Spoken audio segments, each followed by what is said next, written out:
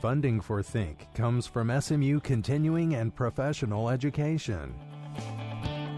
You're listening to Think on KERA 90.1. I'm Chris Boyd. A few years ago, when I caught my son playing a computer game right after school, I was sure he was breaking our homework first rule. As it turns out, he was doing his homework. His teacher had assigned each student to log onto a site that let kids compete with peers all over the world to duke it out over math problems in real time. Awesome. And now digital games are making the leap from homework time to classroom time, helping students learn and practice math, science, reading, and history skills. There's even a video game that lets you wander around Thoreau's Walden Woods and fish in his pond. While many parents who didn't grow up learning this way might find this all a little strange, my guest has been looking into the research on games and learning and finds many students can benefit from the effort to make education more fun. Greg Topo is education and demographics reporter for USA Today. His new book is called The Game Believes in You: How Digital Play Can Make Our Kids Smarter. He joins us as part of KERA's American Graduate Initiative. Greg, welcome to Think. Hey, thanks for having me. How commonly are digital games used in American schools today? You know, I was surprised to see how often they're being used these days. I think there's a way in which teachers get it in a way they haven't before. I was first expecting it would be very something very seldom used. And kind of wherever I went, I saw teachers, using one or two games, getting excited about games, experimenting with them. I say in the book, I thought there would be just a handful of people I could talk to. And what I found was that I could not only talk to everybody who was using it, but I could never talk to everybody who was using them because this world had gotten so big. Are they being used now to teach skills and facts, or mostly as a reinforcement of whatever the human teachers are trying to get across? That's a great question. I think it's changing. I think it used to be games used to be a tool that was used to review what you already knew, sort of digital worksheets, if you will, or digital flashcards. And what I found was that actually the newest titles are really being used to teach concepts, to teach things in a way that we haven't seen before. And that, to me, is much more exciting than just getting better flashcards. Many computer games can easily adjust to the skill level of whoever is playing. Can you talk about the benefits of that? I mean, I think good teachers are always trying to figure out a way to do that, and a way to do that sort of invisibly and seamlessly. Obviously, a good game is going to, as I say in the sort of the beginning of the book, sort of wait until you get it. And if you don't get it, try it again. And if you don't get it that time, try it a third time. One of the things that I think is really great about games is that, in a sense, they are sort of failure machines. They let you fail and try again and again and again. And without the worry that someone next to you is going to think you asked a dumb question or tried to solve a problem and humiliated yourself in front of the class. Yeah, that's right. Absolutely. Although, what I found doing a lot of the reporting is that kids playing these games together sort of, join together to solve a problem. And so there's a really kind of a social component to it. In the introduction you mentioned that your son was competing with his peers to solve problems. And that's another piece of it that I didn't expect at all, and I found really exciting. You open the book with an account of a game mascot named Gigi visiting an elementary school in Washington, D.C., and it was like a rock star had come to the school. I was amazed because I didn't think anybody knew who Gigi was, and this enormous 6-foot kind of a Mickey Mouse, if you could imagine one of those sort of Disneyland Mickey Mouse characters, but it was a penguin with sort of crossed eyes and big flapping fins, walks through the hall of this school, and everyone knew who she was. Everyone. And they were just absolutely delighted to see her. And she is the little character that responds when they're playing, I guess it's a math game. Is that right? Mm-hmm. Yeah, it's called ST Math, Spatial Temporal Math. And it's a game that's really being used widely. Hundreds of thousands of kids using this game at this point. I think the importance of Gigi is that she is the sort of indicator, if you will. When you've solved a problem, Gigi appears. And Gigi doesn't do anything except glide from the left-hand side of the screen to the right. And if your solution is correct, Gigi goes all the way and disappears off the right-hand side of the screen. If your solution is incorrect, Gigi bumps up into a barrier, turns around, goes back the other way. So it's her sort of wordless message, try it again. And Gigi is just absolutely an incredible motivator for kids. Why is that such a motivator? It's not like she's, dispensing an M&M every time they get the answer right or something.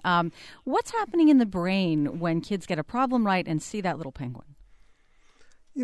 I think it's just, the designer of this game would say that the reward, Gigi is not the reward. The reward is you got the problem right. Gigi is just sort of a silent indicator.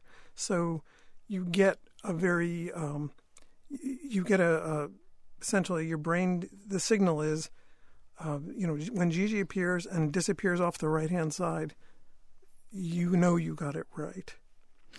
And I guess real-time feedback is a hallmark of digital gaming. It's something that even in entertainment games is what makes them work.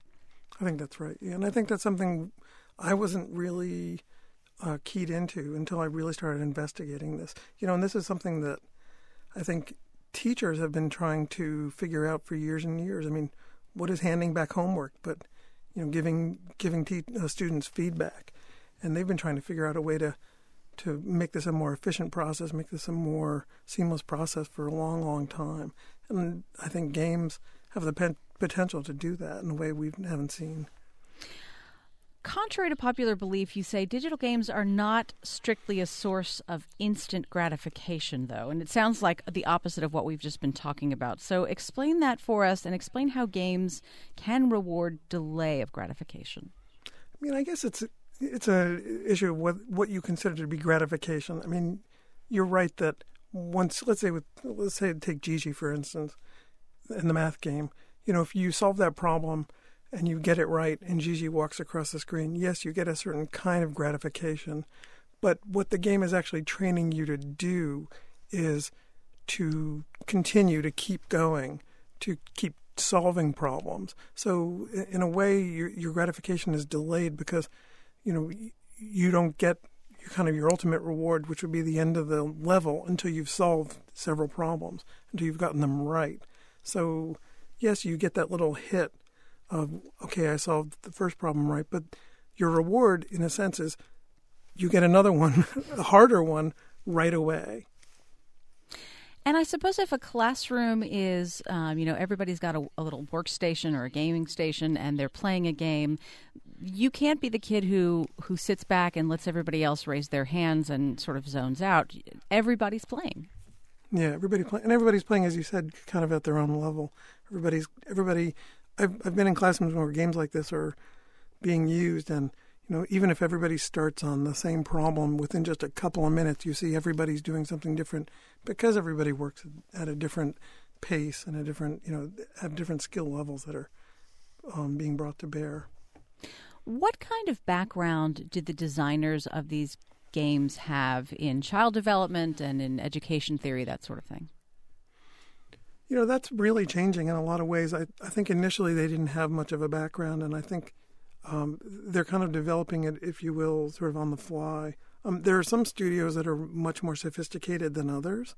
For instance, if we talk about the Gigi's creators, those folks are steeped in things like child development. But I think that's probably still the exception rather than the rule.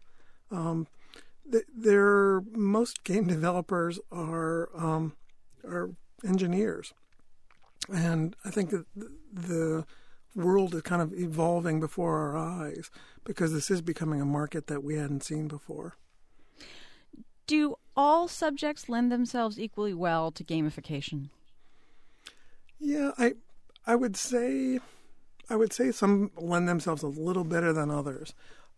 Certainly math is something that really, I think you can make the case very easily for. Something like physics. Physics games are really very advanced at this point. And I would say something like history, in which you're, on the one hand, looking at sort of a very large body of facts and trying to understand sort of things in a bigger context. That lends itself really well as to, some of my favorite games at this point are things like history and civics games, because they are able to help students understand things in kind of a bigger way than they ever could before. It's not just facts and figures. It's help me understand how things work together. And that's really kind of exciting. And I want to talk at some point about the word you just used, which is gamification. Mm-hmm. Well, let's make a note to talk about what gamification is and how some people, I think, would use that word and be comfortable with it, and others would not. Well, let's get into that right now. Why is the word problematic? Well, I think the word is slightly problematic because it's got some connotations of, if you will, kind of flawed behaviorism. People use the word gamification a lot to indicate something like the Starbucks card you have in your wallet, or something that involves a transaction. People can persuade you to do something if they make it into a game. That's not exactly what we're talking about here. We're talking about helping kids get access to material in ways that they didn't. It's not so much that they're playing a game. They're not playing a game to kind of persuade them to do something. They're playing the game just to basically have time with the material. Talk about this history game, and I forget the name of it right now, but it basically allows kids or encourages kids to put themselves in the minds of a young enslaved girl before the Civil War. And that's actually just one chapter, and it's a series called Mission US, and it's a free series it's basically for sort of upper elementary and middle school students. And what it does is actually, at this point, I think there are 4 or 5 games. That was the second one. It invites students, as you said, to play a role in American history. So the first one was a young boy in Revolutionary-era Boston, just before the Boston Massacre. The second one was the slave game you mentioned, where you play the role of a young woman who's a slave in Kentucky and who, in the course of the game, escapes to Ohio. And so it's a series of games that essentially invite you to put yourself in the shoes of historic figures. And one of the things I like about these games, on the one hand, they are very low-tech, if you will, that they can be played on just about any computer, even a 10-year-old computer that you might find in your typical elementary or middle school. But on the other hand, they are really, really well researched. There's a lot of work goes into them, a lot of work to make sure they're authentic. One of the fun facts was that the third game is about Cheyenne Indians, and the game makers decided that they wanted to have all the Indian parts voiced by actual Cheyenne voice actors. But when they went to find them, they realized that the Cheyenne voice actor is not a job description that a lot of people could fill. So it took a while. They actually had to make several trips out to Montana and Wyoming to find the folks to voice the game. We're speaking this hour with Greg Topo, who is education and demographics reporter for USA Today and has just written a new book called The Game Believes in You: How Digital Play Can Make Our Kids Smarter. You can join the conversation by calling 1-800-933-5372. You can find me on Twitter at Chris Boyd Think, or you can email think@kera.org.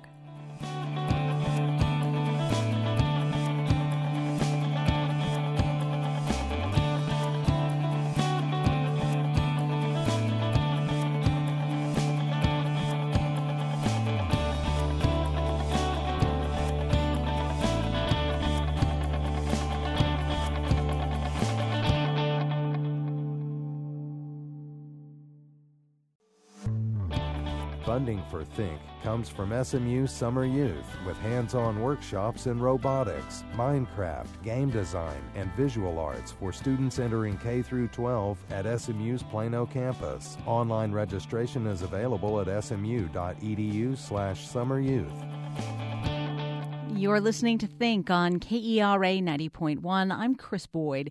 We're speaking this hour with USA Today's education and demographics reporter Greg Topo. He's just written a new book called The Game Believes in You: How Digital Play Can Make Our Kids Smarter. You can join the conversation at 1-800-933-5372, or you can email think@kera.org. You have an intriguing description of a game designed to create a virtual version of Thoreau's Walden. And I'm curious as to whether the game really drives kids to the book, or, as has sometimes happened with my children watching a movie, they figure, well, now I don't need to bother with the book.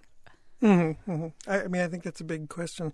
That game is still in development at this point. But I guess the thing that appealed to me about that is, number one, the care with which this thing was developed. And it's not just a movie. It's not just, giving you, an hour or an hour and a half with it. I mean, by the time you finish this game, you spent, I would say, around 6 or 7, maybe longer hours with it. So you really get to kind of get your hands into Thoreau's ideas, if you will. And, the hope is that amount of time and that amount of detail spent with the book, or spent with the game, will get you interested in the book. And, it is an open question, but, I was really intrigued just having played the game and having realized that I hadn't really read the entire books. And, when it was assigned in high school, you sort of read maybe a couple of pages or a few excerpts. And when I went back and read it, really discovered kind of how fun it was and what a different kind of book it was than I thought it was. Is the game what they call a sandbox game, where you can sort of go around and do what you want to do and go where you want to go? Not quite. It's got a little bit of a sandbox element, and sandbox being, as you say, you've got sort of complete freedom. I think of something like Minecraft, where you can sort of build and destroy things as you will. In this game, you are really, you've got a certain amount of freedom. You can kind of do what you want to an extent, but you do need to get things done. You do need to feed yourself. You do need to, at the very beginning, you do need to finish that pesky cabin because it's going to rain at some point. And, if you don't have shelter, things are not going to go very well for you. So you kind of have a few requirements. But beyond that, you can really start, kind of living the kind of life you want. The way I describe in the book is, Thoreau writes that, the first summer he was at Walden, he planted quite a few beans, and it became kind of a burden to him. He realized he had planted too many beans. So what the game does is invite you to plant beans if you like, and see what amount of beans is good for you. You could plow a couple of acres and really be sort of a bean baron if you like, and harvest beans and make some money that summer. But the question is, what effect does it have on your mental health, your physical health? Do you get to spend time, fishing or thinking or reading or wandering around, going into town, talking to people? It's kind of hard for me to just sit here and describe to you because there really are no games like it yet. Even something like Minecraft or other open world games, they have a few elements of this game, but not quite as many. This is a really interesting system that I think we haven't seen before. So for people who don't know this, Minecraft is a game that uses these very kind of blocky-looking graphics and allows kids to sort of design their own world. Mm-hmm. Tell us about the Minecraft opera. This was really a surprise to me, and I kind of found this towards the end of my reporting on the book. And you're right, it's a Minecraft opera. And those words, I don't think a lot of people would put those two words together, but what this was is this project at Virginia Tech University. This was a music professor who got a sort of an in-house grant to do an after-school education program with the local kids. This is in Southwest Virginia. And she wanted to teach them about opera. She wanted to put on an opera with a small group of high schoolers. Realized she didn't have enough money to both do the program and build a stage set. So she went to a colleague who had some experience with virtual worlds and said, is there some virtual world we can do this with, something we can use? She kind of had this sort of hazy idea that maybe there might be. Excuse me. And her colleague said, yeah, of course, Minecraft, let's do it. And the next thing they knew, they had invited this handful of young teenagers in who were already familiar with Minecraft. And they built the set, and they wrote the book, and they were using some basically arias and whatnot from Mozart. So the music was already written. They're basically just writing words to the Mozart melodies. But they created this entire world of this opera and staged it in Minecraft. So, and this is another thing that's kind of hard to describe unless you can really see it. The players, if you will, the users, are controlling the characters on screen, and they are paired up, each one of them, with a singer off to the side of the stage who is singing the score. So I describe it as sort of a two-person digital operatic karaoke. It's really very odd, but I thought it was very beautiful. I mean, it really, as I say in the book, I got kind of a lump in my throat when I finally saw this thing unfolding. What I loved about that, too, is that it's really a collaborative exercise. This is not a dozen kids going into cubicles and sort of shutting down the world. They've got to communicate to get this done. Absolutely, absolutely. And you know, the way they describe it as in the interviews, I talked to people, the fights would break out about, the direction this thing was going. That's what we want, right? Let's forget all we know about, whether we like games or we like digital media or whatever. Let's just talk about the kinds of behaviors we want from our kids. And that's something it seems like we'd like. We'd want them to be so invested in it that they get upset when it doesn't, go the way they wanted. It really, what I say in the book is it was one of the most exciting examples of games and learning that I'd seen, kind of because of that, because it was taking kids from the world that they're familiar with, which in this case is something very digital, and bringing them back to the world that we want, which is, wow, you guys love opera now. And I thought that was really kind of a wonderful way to think about, what was happening there. Greg, what about this? And I'm going to sound like such a spoil sport, but it's okay. At least some of the value of school is teaching kids to apply themselves to things that aren't necessarily fun in a way that I love my job. I think you love your job, but there are aspects of it that, are just hard work and they're not relieved by any kind of game activity. Are we teaching kids that they shouldn't get really invested unless something is fun? I think if you were to... are your kids gamers? The boys are. I think if you were to take them aside and ask them, are the games you play fun 100% of the time?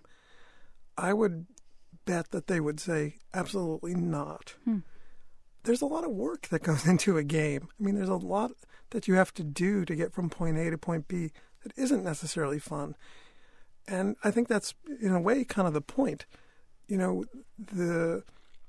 The reason gamers, let's just forget education for a minute. Let's just talk about games.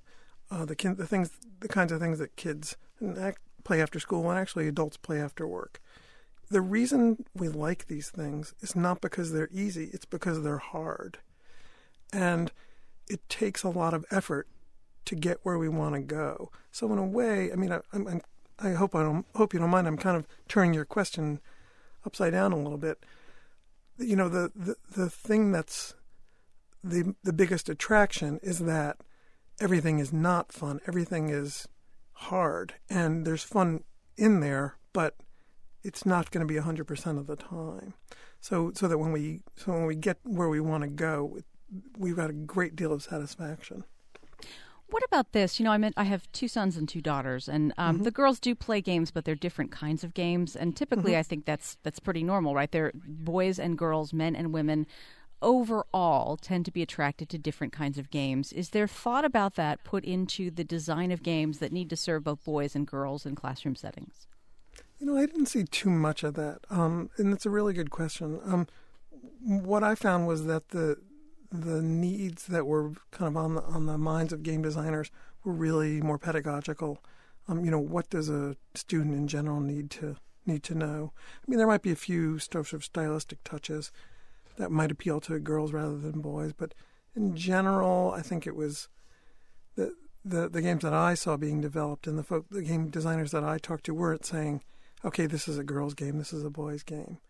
But I'm sure, as this field gets a little more sophisticated, we will be getting some more kind of, folks drilling down into those sorts of questions.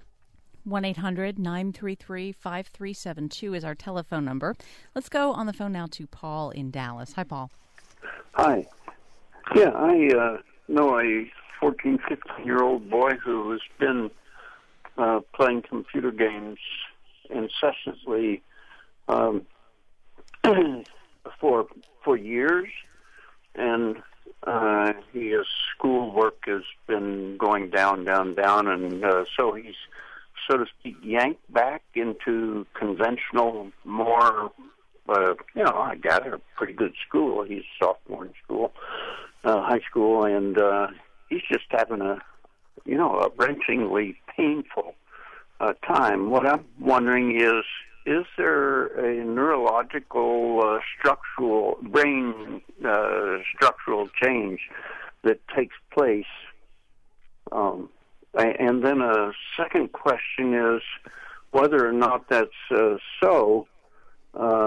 Do some of the games that are coming out now address different subjects of biology, botany, as well as math, and you mentioned history as game type subjects. And if they do, what level can a person use those games for study? Thanks for your call, Paul. Yeah, it's a good question, or a good series of questions, I guess. I mean, let me answer the first one, the last one first, and that is that, yes, there's some really excellent science games out there.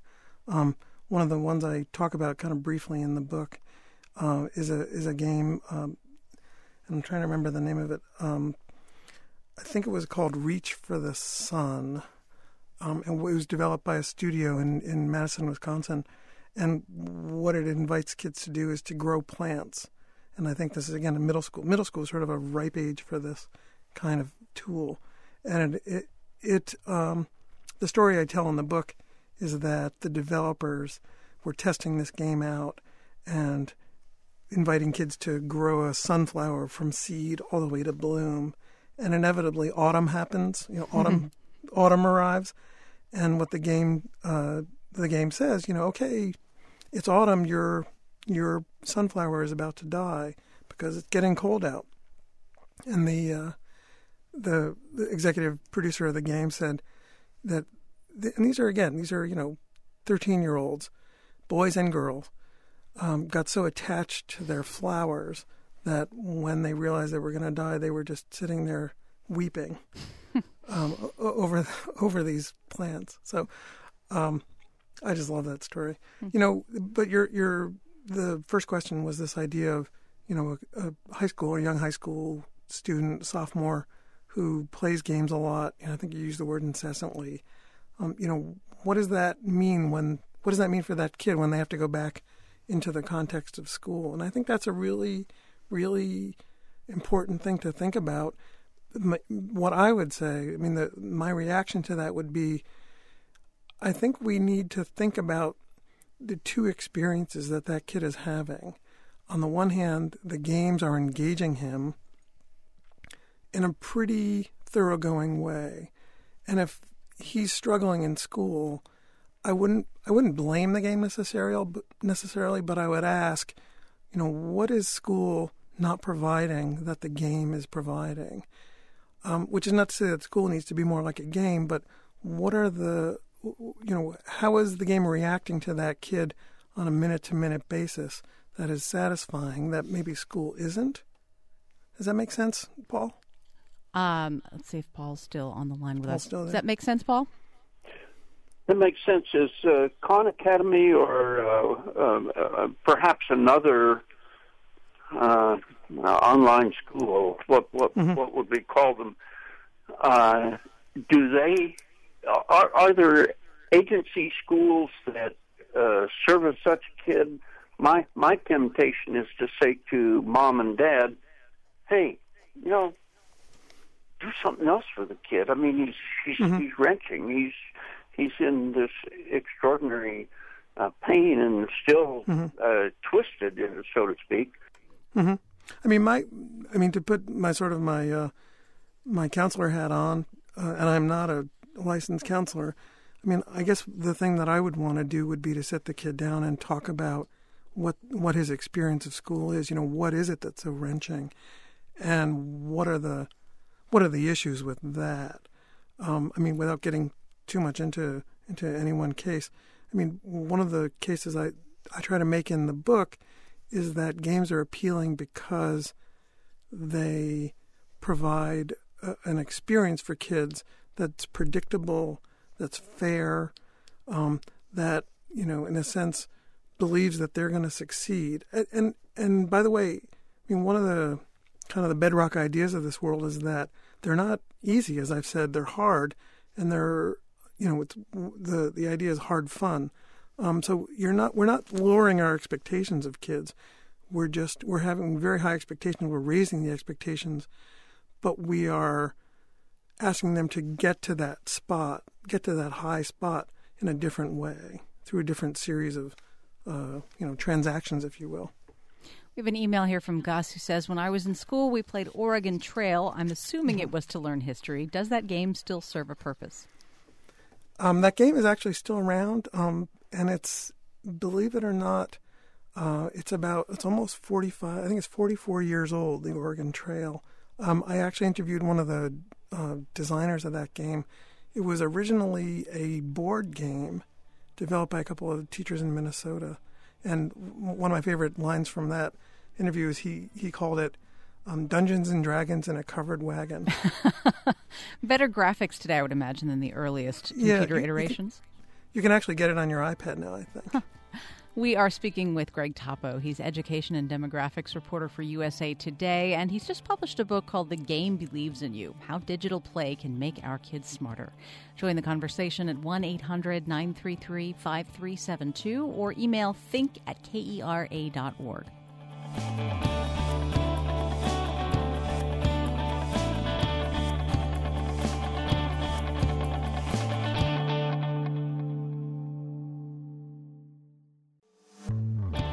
Funding for Think comes from SMU Summer Youth with hands-on workshops in robotics, Minecraft, game design, and visual arts for students entering K through 12 at SMU's Plano campus. Online registration is available at smu.edu/summeryouth. You're listening to Think on KERA 90.1. I'm Chris Boyd. As part of KERA's American Graduate Initiative, we're speaking this hour with USA Today education and demographics reporter Greg Topo, author of The Game Believes in You, How Digital Play Can Make Our Kids Smarter. You can join us at 1-800-933-5372 or email think@kera.org. Greg, do awesome games in school or at home that have an educational value make kids less eager to read? The short answer is no. The longer answer, I would say, is it depends what the game is. I mean, there are some games that require actually a lot of reading and a lot of thinking and a lot of the same sorts of behaviors that we want kids to be engaging in when they're reading, let's say, just a book or a magazine article. So not necessarily. I mean, I began this project because I was interested in what was happening to reading in America. And what I found was that you can't really kind of break it down between games versus books. They're not the opposite of one another. And that took me a while to really kind of think through. 1-800-933-5372 is our number. Let's go to Brett in Louisville. Hi, Brett. Hey, Chris. I have a question. Do you think that digital learning encourages kids to discover and explore and engage more than versus the current model of memorization and regurgitation? And is there any real studies that back that up? Yeah, that's a great question. I mean, on the face of it, I would say absolutely. Digital learning has the potential to bring a different kind of learning to school. It doesn't necessarily, just because something is digital, just because something is, not flat on a piece of paper doesn't make it, less of a sort of a task of drudgery or memorization. I mean, you can have, as I said, kind of at the beginning of the program, you can have really advanced games that all they do is present kids with a digital flashcard. And I would say we really, if that's the goal, we really haven't gotten very far. What I'm interested in, and I think what a lot of people in this field are interested in, is figuring out different ways of presenting material so that it's not just flashcards. It's not just sort of, gamified review. 1-800-933-5372 is our number. Hassan's on the line now in Irving. Hi, Hassan. Hi.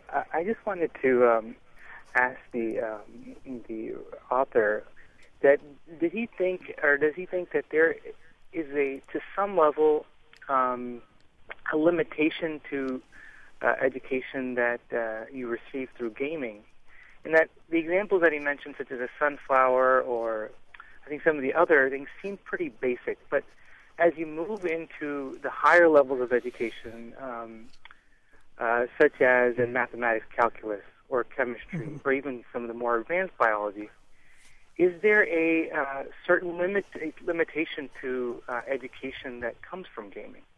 And could it be that someone who is reliant on education through gaming could not achieve success at those higher levels because there's just absolutely no way to present it in a gamified way? That's a really, really good question. And I would say my first reaction would be the current games we have, there's not much in the way of very advanced material. But which is not to say that there won't be or there shouldn't be or there isn't going to be in a couple of years. One of the examples that I give in the book, and it's interesting, when I read this section from the book at readings, I've done it a couple of times now, it describes an algebra game that is recommended. It's designed for very young children, and preschoolers have actually found real success with this game. And if you want, I can, Chris, if I can, you can just sort of read a sentence or two from it. It's a game called Dragon Box, and the scenario is that you are playing this game on your iPad, and you are presented with a dragon in a box, and it's on one side of the screen, and on the other side of the screen are these cards, and essentially the task of each level is to get rid of everything on the same side as the dragon box. Okay? If you can imagine that. Yeah. So the dragon wants to be all by himself. And what you soon realize you're doing is sort of a kind of a proto-algebra, because, X always wants to be by itself, right? Mm-hmm. And so for the first couple of levels, you're just sort of moving and dragging things and matching them up and kind of taking, one card and its shadow card away from one another. So you're subtracting.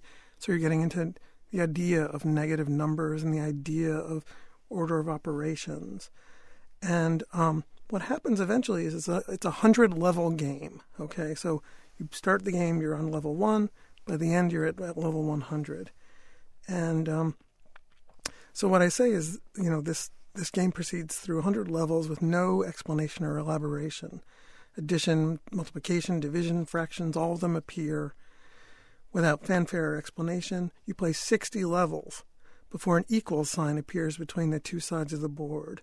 By game's end, at level 100, you've moved seamlessly, baby step by baby step, from a cute baby dragon eating a spiky two-headed lizard to this.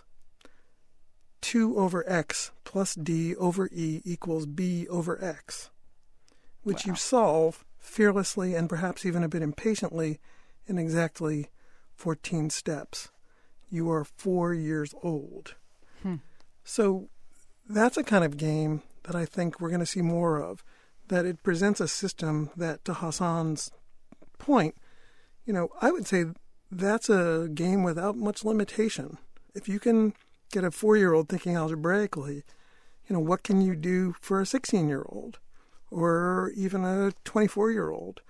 I think we're going to start seeing much more thoughtful game designers figuring out these things, thinking about these problems. So to get back to the actual question, is there some limitation to education through gaming? I would say not really. It's really, the only limitation is the imagination of the folks designing these things and their ability to get an idea across through a game. And not to take too much time on this one question, but I think it's a key question. There's another game called Fold It, and this was developed by some scholars at the University of Washington. And what it does is it takes advantage of humans' natural ability to kind of solve problems, see things visually, and solve visual problems. And what that did was it basically created a scenario where players are folding proteins and figuring out the way to fold proteins most efficiently. And it actually became part of a very large research project. Players of this game figured out how to fold a protein in just a certain way that it essentially solved a problem that science had been trying to solve for 15 years. They figured out this one way to fold a protein in 10 days. So I would say that's not much limitation there. What's the potential for using games to assess student learning in a way that would be comparable to the universally despised high-stakes testing we have in schools now? Yeah, I think that's the next frontier in this, and I think it's just starting to take shape. One of the things that I think most game players, most gamers would say is one of the most appealing things about games is that the game is the assessment, right? You play the game, you finish the level, you beat the game. You don't have to sit for a standardized test at the end, right? It knows what you just did. And there are actually some very serious efforts into looking at this and trying to figure out if we can embed assessment into the things that kids do on a daily basis. We haven't really seen too much in a very sort of systematic way. There are a couple of efforts into it, I think, that are showing some good results, but I think it's a couple of years away till we really are able to swap out, if you will, the end-of-year math test with a series of games. But I do think it's coming, because if you just look at the resistance to these tests and the kind of the havoc that they wreak on schools, I think there's no way to think that it's not going to come eventually. Let's go back to the phones now. This time we have David on the line in Dallas. Hi, David. Hi, how are you today? Great, thank you. What a fascinating topic you guys have chosen, one of my favorites. I was born in 1955. My son was born in 95. And primarily due to my wife's wishes, there was no restraints on my son. So when he started playing banjo and kazooie at age 3, his older cousins were already pretty much immersed, but they lived in a different city. So he kept going, and I truly believe that due to that, and then the Zelda game, which really weren't designed to teach people, but they structured a toddler's brain to where he could do complex math and have incredible memory that far outdistances mine, where I grew up hammering little shapes into blocks and remembering colors in really simplistic child learning. He was getting challenged with eye-hand coordination, with rules. He even kind of learned to read in a rudimentary way because he memorized the text that was coming up on the screen that would ask him to do a certain task. What do you think about all that, Greg? Yeah, well, listen, thanks, David. I appreciate the comment, and I think, you're not the only one who thinks like this. One of the things that a lot of teachers would say, if you just present them with the kind of learning that is taking place in a game, even as you say, a Zelda game or Pokemon or something like that, that's not meant to teach, in quotation marks, they would say, wait a minute, this is just good learning. This is good, what they would call scaffolded learning, right? You get one skill, you master that, you get the next one, and up and up and up and up until you're doing some pretty remarkable things. One of the things that I think is kind of remarkable phenomenon is what you said, this idea of Pokemon teaching kids to read. Well, how did that happen?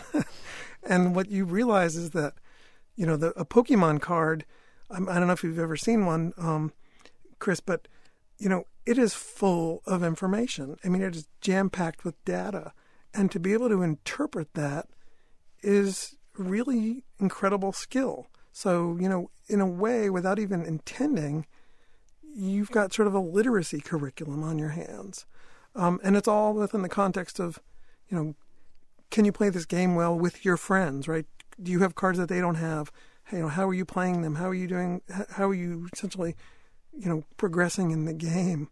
One of the scholars that I cite in the book says, he knows of no, we talk about the achievement gap all the time, right?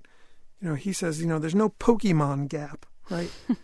Poor kids aren't worse at Pokemon than the wealthy kids in the suburbs. Why is that? Was there, you point this out in the book, and it's I think worth noting that the teachers have been using games for a long time. They just weren't played on a screen. They made them out of cardboard, or they drew things on the chalkboard. It's not a new concept to teach with games.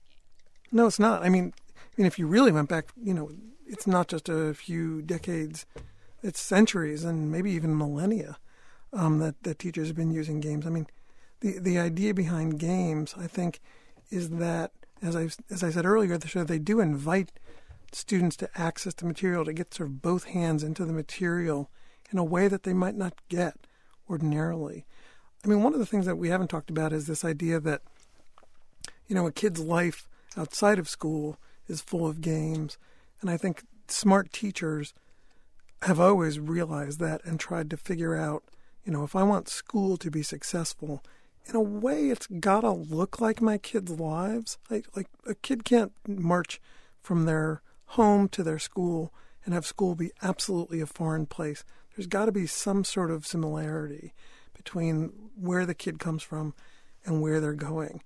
And I think games, they represent, I think, a really promising way to think about that and to bridge that gap between home and school. Will these someday be like the film strips, the bonging film strips that we had when we were kids, so common that nobody even remarks on them? Yeah, well, I mean, listen, one of the things that's been helpful for me to think about as I've been kind of thinking through this, even since I've written the book, is that, I think one of the reasons that games may succeed in a way that other technology hasn't is this. How many of us have film strip projectors in our house? Not very many of us, right? But everybody has a computer and an iPod or an iPad and those sorts of tools. Greg Topo is education and demographics reporter for USA Today. His new book is The Game Believes in You, How Digital Play Can Make Our Kids Smarter. Greg, thank you so much for making time for us today. Sure, thanks for having me. Think is produced by Stephen Becker and engineered by Shelley Canavy. Lindsay Connect is associate producer. We had help on the phones today from Gus Contreras, and our executive producer is Jeff Whittington. Contact the show via email at think@kera.org. Once again, I'm Chris Boyd. Thanks for listening and have a great day.